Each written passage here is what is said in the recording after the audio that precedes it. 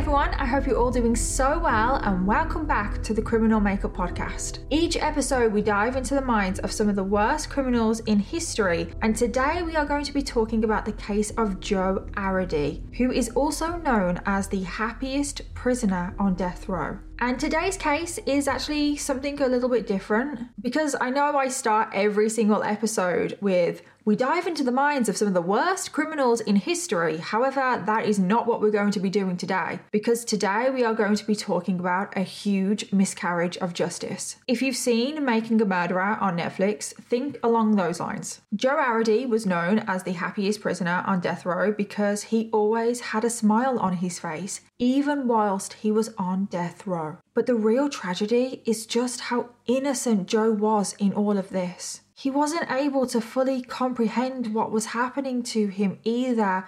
I do have to give a warning for today's case because it is an incredibly sad story. It is a story that ever since the moment I heard it, it has never left me. And it's a horrible story to tell, but I believe the story, the true story of Joe Arridy needs to be heard. So let's get into it.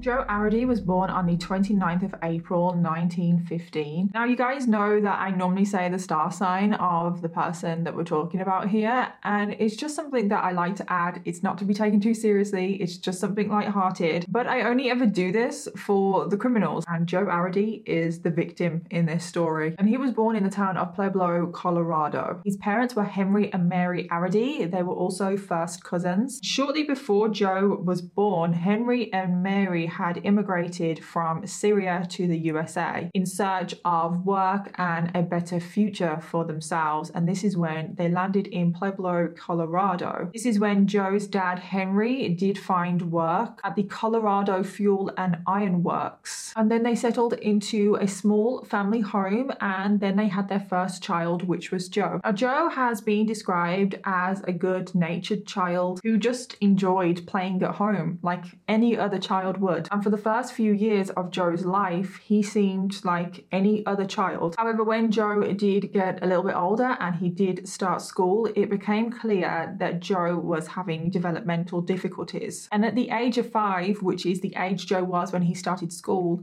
he was still unable to speak. So Joe went through his first year at school not being able to speak at all. And of course, this was a struggle for Joe. He struggled to interact and engage with the teachers, his other classmates. And by the end of the first year, the principal called in Joe's parents and basically said that Joe was unable to be taught anything and that they shouldn't even bother sending him back for his second year. The head teacher said that he was incapable of learning anything and there was absolutely nothing that they could do for him, which is just so incredibly sad. And because the family weren't very financially well off, they had no money to get Joe homeschooled. They didn't have any money to send him to a private school. So Joe just spent the next 3 years just at home with no education. And during these 3 years, Joe had zero interaction with any other children. Most of the time, he just spent on his own. He just spent playing by himself. And during these 3 years, Henry and Mary did go on to have 2 more children, another son and a daughter. And the 2 extra children did push the family further into poverty. And because of this, Joe's dad, Henry, started bootlegging, where he would illegally produce and sell alcohol. And because of this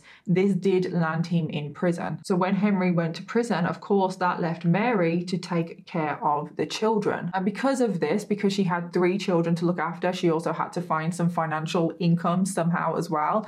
Joe got even less attention than he already was. Like, he was already getting basically zero attention, and he ended up being quite neglected. And of course, this further impeded his development. Joe would just spend most of his time on his own. So once Joe's dad, Henry, was out of prison, he realized just how much Joe had been struggling, and he really wanted to do something about it. He wanted to get the son the help that he needed. So he went around to the neighbors neighbours first, and he went around to the neighbours and he was like, I don't know what to do about my son. He needs help. Like, I don't know what to do. And the neighbours basically said that he needed to go and speak to the courts to see if the courts could get him a place at a school that would actually support Joe and give him the care that he needed. And that is exactly what Henry did. He went to the district court and he asked them if they could get him a place at a school that would meet his needs. This is 1925, by the way, when this is all happening, and Joe is 10 years old at this point. And the court decide to grant Henry his wish, and they do give Joe a place at the Colorado State Home and Training for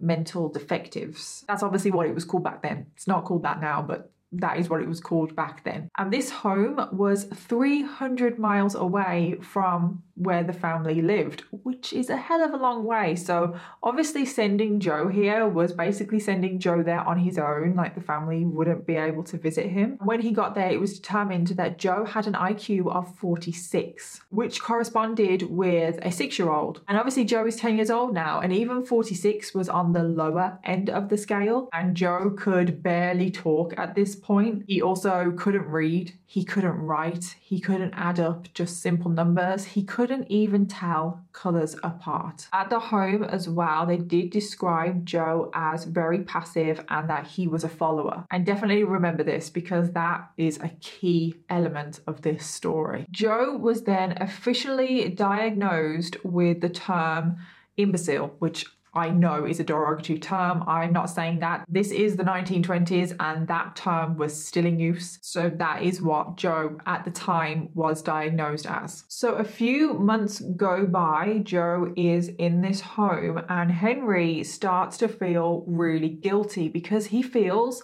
like he's just sent his child away. He feels like he has abandoned Joe and he's not helping him. I mean, obviously he sent him to this home that is 300 miles away. He doesn't have a clue what is going on with his son. And this feeling plagued Henry for 9 months before he did make the decision to pull Joe out of this home and bring him home.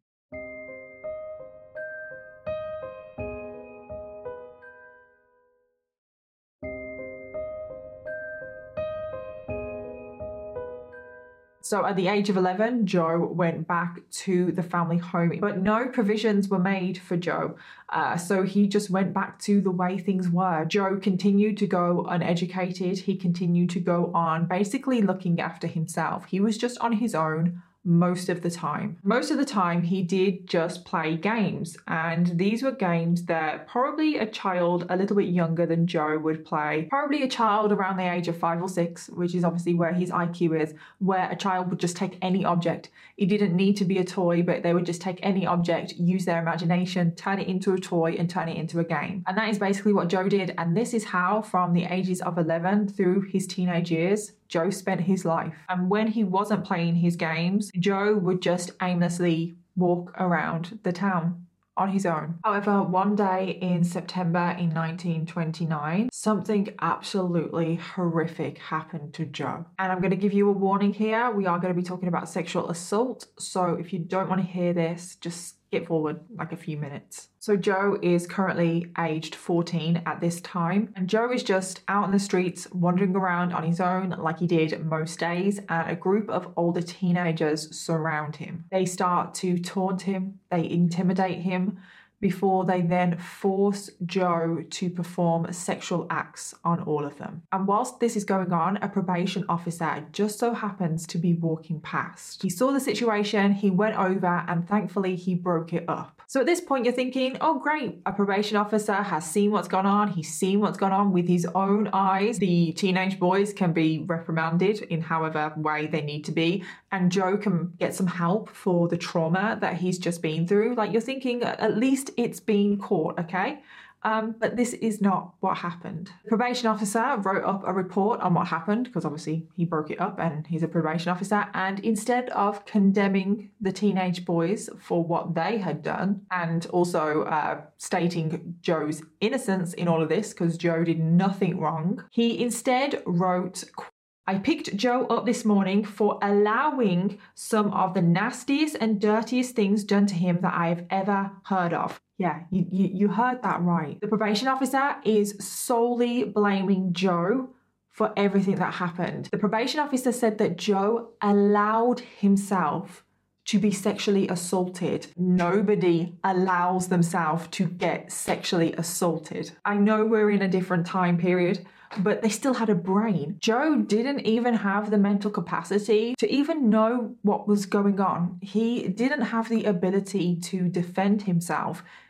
I just don't know how, in any world, the probation officer would think that Joe in this situation is guilty of anything. The probation officer then wrote further down in his report, quote, "He is one of the worst mental defective cases I have ever seen." And the probation officer as well said in so many words that Joe is a danger to the public. How? I don't know how he jumped to that conclusion. And because he was such a danger to the public, he should be returned to the Colorado State Home. And this is what happened. Joe was immediately transferred back to the Colorado State Home that he had previously been in. And once he arrived at the home, they were warned at the home to keep an eye on him because Joe is a pervert. I just have no words. So then Joe ended up spending the next 7 years at this home from 1929 to 1936, right up until the age of 21. So Joe is 21 at this point, and his whole stay at this home, the whole 7 years, Joe was monitored for sexual incidences to keep an eye on his sexual deviant behavior. But guess what? There was no incidences because Joe wasn't a pervert. And Joe actually never expressed any interest in sexual relationships in general, ever, with anyone. And throughout this 7 years that Joe was at the home, he spent the majority of the time in his room. He wasn't allowed to attend the lessons, like he wasn't allowed to go to the school, like in the home, because his condition was too unstable. And I just wonder, like, what do they mean by this? Because I couldn't find anything more out about what they thought was unstable. Was it purely just the fact that they thought he was a pervert and that's what they labeled unstable? I just don't know, because there's just nothing about Joe, his demeanor, his character, anything like that, that screams unstable at all. And Joe at the age of 21 is still really struggling with his communication. He was able to understand the odd word at the age of 21, but he wasn't able to understand like a few words strung together in a sentence. And then on the 9th of August 1936, Joe is still age 21 at this point. Joe ran away from the Colorado State Home. Joe left with 3 other boys, and they'd hopped onto the back of a train because there were some train tracks that ran at the back of the home. And the train took them to Pueblo, which, if you remember, was Joe's hometown. And when they arrived, they all got off the train, and the 3 boys separated from Joe, and Joe stayed at the train station. And Joe just stayed at the train station. He wandered around, and I don't even know if he realized that he was back in his hometown. But I also don't know that if he did realize he was back in his hometown, would he have been able to make his way back home anyway? So I don't know, but Joe didn't leave the train station, and he stayed there until the 3 boys returned. And all 4 of them hopped back onto a train and made their way back to the Colorado State Home. Now, at some point on this return journey, Joe did get separated from the other 3 boys, and Joe also jumped off the train. It's not known why he jumped off the train. It's also not known where he jumped off the train, but Joe's whereabouts went completely unknown for over a week. It's thought that he just passed his time wandering through the local towns in the area that he jumped off the train. But to be honest, no one really knows what Joe was up to in this time when he was just missing, essentially. And even when Joe has been questioned about this after, Joe, because of his communication skills, couldn't really explain well enough why he did this or where he was or anything. So Joe's whereabouts were not known until the 20th of August 1936, and this is 11 days after he jumped off the train. So Joe has just been wandering around for 11 days, and it truly just breaks my heart because he must have been so confused, maybe scared as well. And it was on the 20th of August that Joe was finally taken in by a couple, Mr. and Mrs. Gibson. Mr. and Mrs. Gibson operated a Pacific Union traveling kitchen car, which is basically just like a restaurant kind of thing on a train, and I think they were quite popular back in the 1930s. So Mr. and Mrs. Gibson saw Joe just wandering around by train tracks, and at this point as well, Joe had crossed state lines. He was now in the neighboring state of Wyoming, and he was in the town of Cheyenne, and Joe went up to Mr. and Mrs. Gibson, and I don't know how well he communicated it, but he basically asked if he could work for them in exchange for food. And the Gibsons took Joe up on this offer. He was able to work in the kitchens. He was actually a dishwasher, and in exchange for Joe working, they would keep him well fed. And Joe absolutely loved this. He eagerly washed the dishes in exchange for a good meal. And this is what Joe did for the next 6 days as the train travelled around the local towns. However, after these 6 days were up, Joe was let go, and it was because the train had to go further afield. I assume they maybe had to cross state lines, and because Joe wasn't technically a registered employee,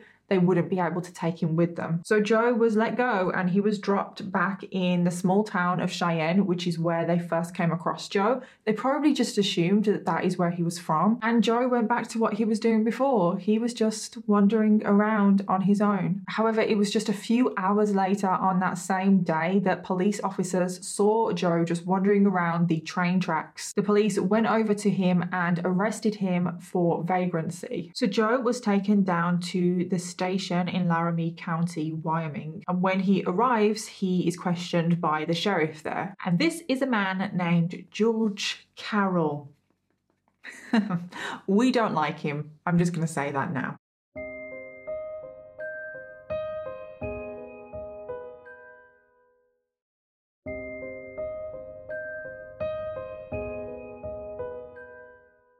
Sheriff asks Joe for his name. He asks him where he's from. Joe obviously says his name, and he also says that he's from Pueblo. And as soon as the sheriff heard Joe say Pueblo, his ears pricked up. Because just over a week ago, on the 15th of August, there was a brutal murder there. 2 young sisters had been brutally attacked in their home. The older sister, Dorothy Drain, was 15 years old. She was sexually assaulted and brutally attacked by the intruder, and very sadly, she did not survive the attack. The younger sister, Barbara Drain, was 12 years old. She was not sexually assaulted, but she did suffer multiple blows to the head, and she did survive this attack. But the injuries to Barbara were still quite bad, that she ended up in a coma because of her injuries. The parents of the 2 girls were not home when the attack did happen, so the only witness to this crime was Barbara, who was currently in a coma. So remember I said that this case gives me Making a Murderer kind of vibes? Well, it's kind of from now that I get those vibes from this case, and this is basically where the miscarriage of justice starts, even though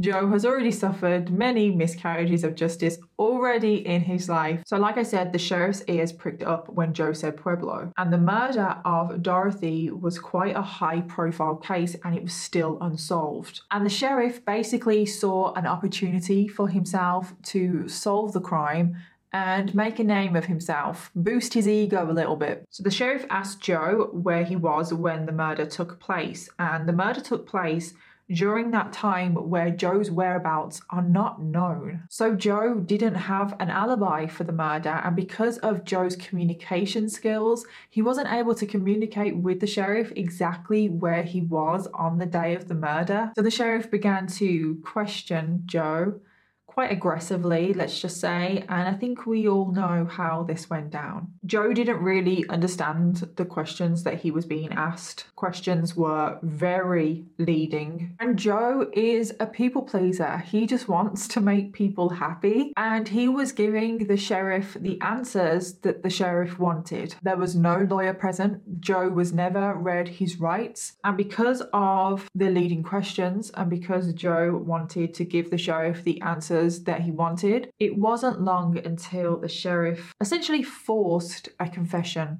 out of Joe. And every time Joe confessed to the crime, he gave a different version of events. That's because he wasn't there, but the sheriff didn't see it like that. The sheriff didn't care about anybody but himself in this situation. As far as the sheriff was concerned, Joe was the man that he was looking for, and the case was going to be all wrapped up. So remember that the sheriff was based in Wyoming, but the murder happened in Pueblo, Colorado. So now that the sheriff had the confession out of Joe, all he needed to do was phone the police department over in Pueblo and say, we've got your man, we've got the man for the murder. But the Pueblo chief of police just says, well, that's weird because we've got a man here locked up and we're pretty sure that he's the killer of Dorothy Drain. The man that had been arrested over in Pueblo for the murder of Dorothy was Frank Agula. The police arrested Frank when he was acting suspiciously at Dorothy's funeral. And when I read this, I was just like, oh my God, this just sounds like Criminal Minds, because how many Criminal Minds episodes have there been where they've gone to the funeral of the victim and they're looking around at all the guests at the funeral trying to figure out who the killer is? That's basically what happened here. And after they had arrested Frank at the funeral, they searched his home.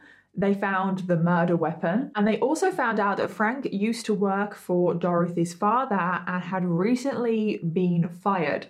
So he had a motive. Basically, everything pointed to this Frank guy being the killer. The only thing that they didn't have was Frank's confession. So you would think that the sheriff, George Carroll, the one in Wyoming, the one that is a piece of shit, would be like, oh, okay, we've clearly got it wrong. Like, Joe is not the man that you're looking for. Like, you've clearly got the man, Frank. We'll let Joe go. No, the sheriff is determined to prosecute Joe for the murder of Dorothy Drain. Even though Joe is giving different versions of events for the murder, he doesn't know what happened. And Joe also struggles with communication, and it was pretty obvious that he did as well. I don't know how the sheriff was allowed to get away with this. So basically, the sheriff, George Carroll, went to the press and made a statement that he had the killer of Dorothy Drain, basically trying to steamroll over the whole investigation, take control and make sure that his narrative was out there. And then all of a sudden, Frank confessed to the murder. So you would think now the sheriff would be like, oh, okay, so all of the evidence points to Frank. Frank has now confessed to the crime. That confession was not obtained under duress like Joe's was. Frank must be the killer. We'll let Joe go. No, unfortunately, that didn't happen. The sheriff now came up with a new theory, and his theory was that Frank and Joe acted together. And in the end, both Frank and Joe were charged with the murder of Dorothy Drain. So the case went to trial. Both Joe and Frank were going to be tried in separate trials. Frank's trial was first, and at the trial, the prosecution called on 12-year-old Barbara Drain. Thankfully, she had recovered and she was out of her coma and she was able to give evidence. And the prosecution asked Barbara, like, do you see the man that attacked you and your sister? And Barbara identified Frank, because Frank was the attacker. And the jury as well thought that the guilt of Frank was pretty clear, and they didn't take long, and after the trial they did find him guilty and Frank was sentenced to death. So now it's Joe's trial, and Joe's defense wanted to put forward a plea of not guilty because Joe was not guilty of this crime, but instead they decided to go for a plea of not guilty by reason of insanity. They just thought that Joe had a better chance of getting off with this plea. 3 psychiatrists all testified and said that Joe should be deemed insane and that he had the mental capacity of a 6-year-old. And Joe's defense lawyer asked Joe some questions whilst Joe was on the stand to try and demonstrate to the jury that Joe lacked the capacity to carry out a crime like this. And the questions that Joe was asked went like this. He was asked, do you know who George Washington is? Joe replied, no. Do you know what this hearing is about? Joe replied, no. Can you read? Joe replied, not so good. Can you write?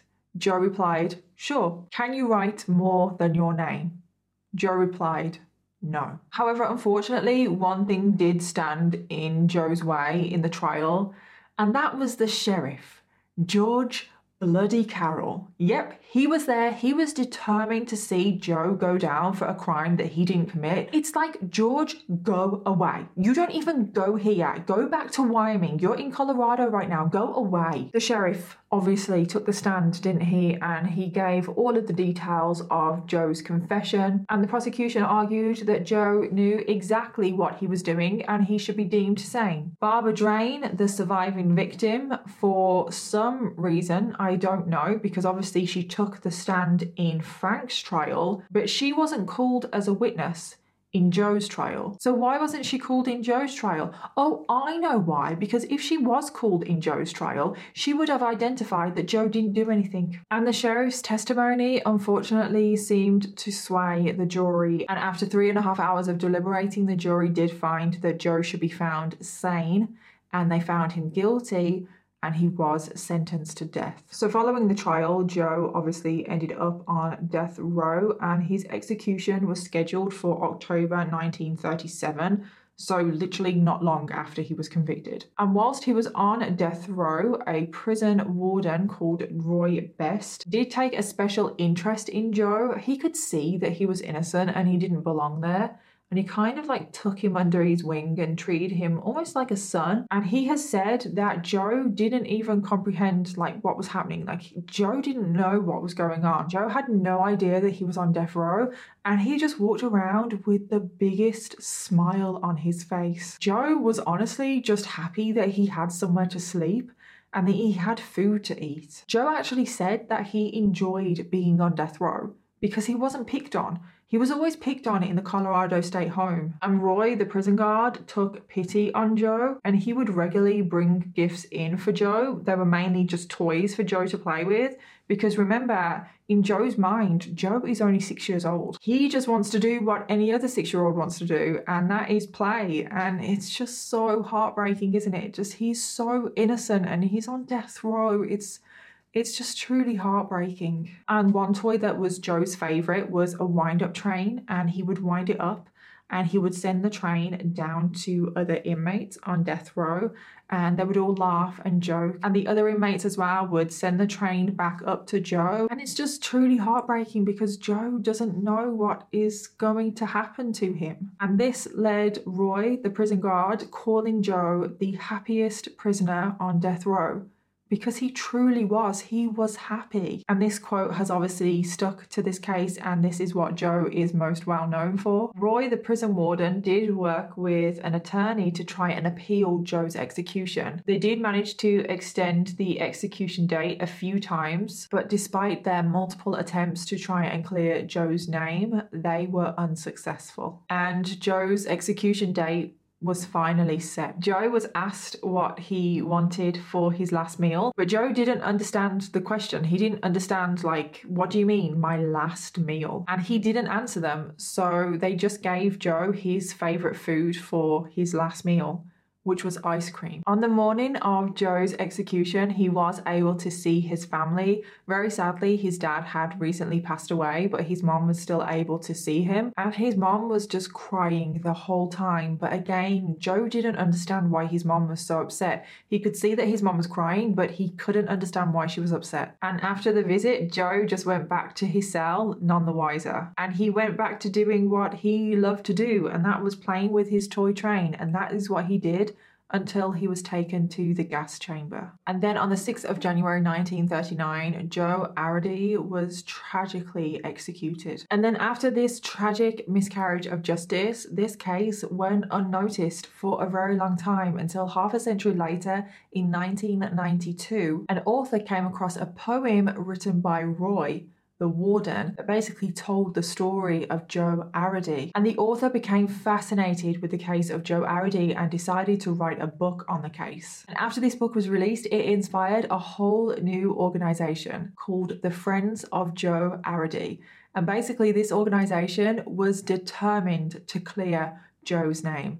And that is exactly what they did. In 2011, 72 years after the execution, Joe Arridy was officially pardoned by the state of Colorado. This was a travesty of justice all the way around. Not only was Joe factually innocent, he was also incapable really of defending himself in a court of law, And hopefully we've done better over the years in both those places. But in looking at this, it was really apparent that what had happened to Joe was an awful, awful tragedy of justice. It was announced that Joe was wrongfully convicted and that the death of a man with the mind and the spirit of a child would forever be a tragic event in the state's history. A new headstone for Joe was commissioned, and on that headstone it says, "Here lies an innocent man," and displayed is a photo of Joe doing what he absolutely loved, and that was playing with his toy train, and he has the biggest smile on his face. And that is the incredibly sad story of Joe Arridy. It has to be one of the saddest stories I think I've ever heard. It's such a tragedy, and I think this case really does show just how wrong the criminal justice system can get it sometimes.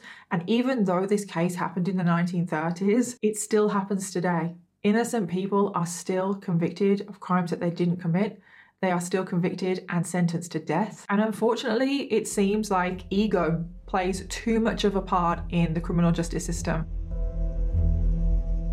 And that brings us to the end of the episode on Joe Arridy. I am really sorry. That case really broke me. And I'm really sorry if I've made every single one of you so sad today. I'm really sorry if I've ruined your day. I was in tears when I was researching this case. It is so heartbreaking. But thank you so much everyone for listening today. Subscribe or follow to make sure you never miss an episode of The Criminal Makeup. And if you enjoy the show, it would mean a lot if you could leave a 5-star review. In the meantime, if you've been affected by any of the themes in this episode, please take the time to look at the description for this episode for some helpful resources. Special thanks to my producers at Audio Boom Studios, and I'll see you all in the next one.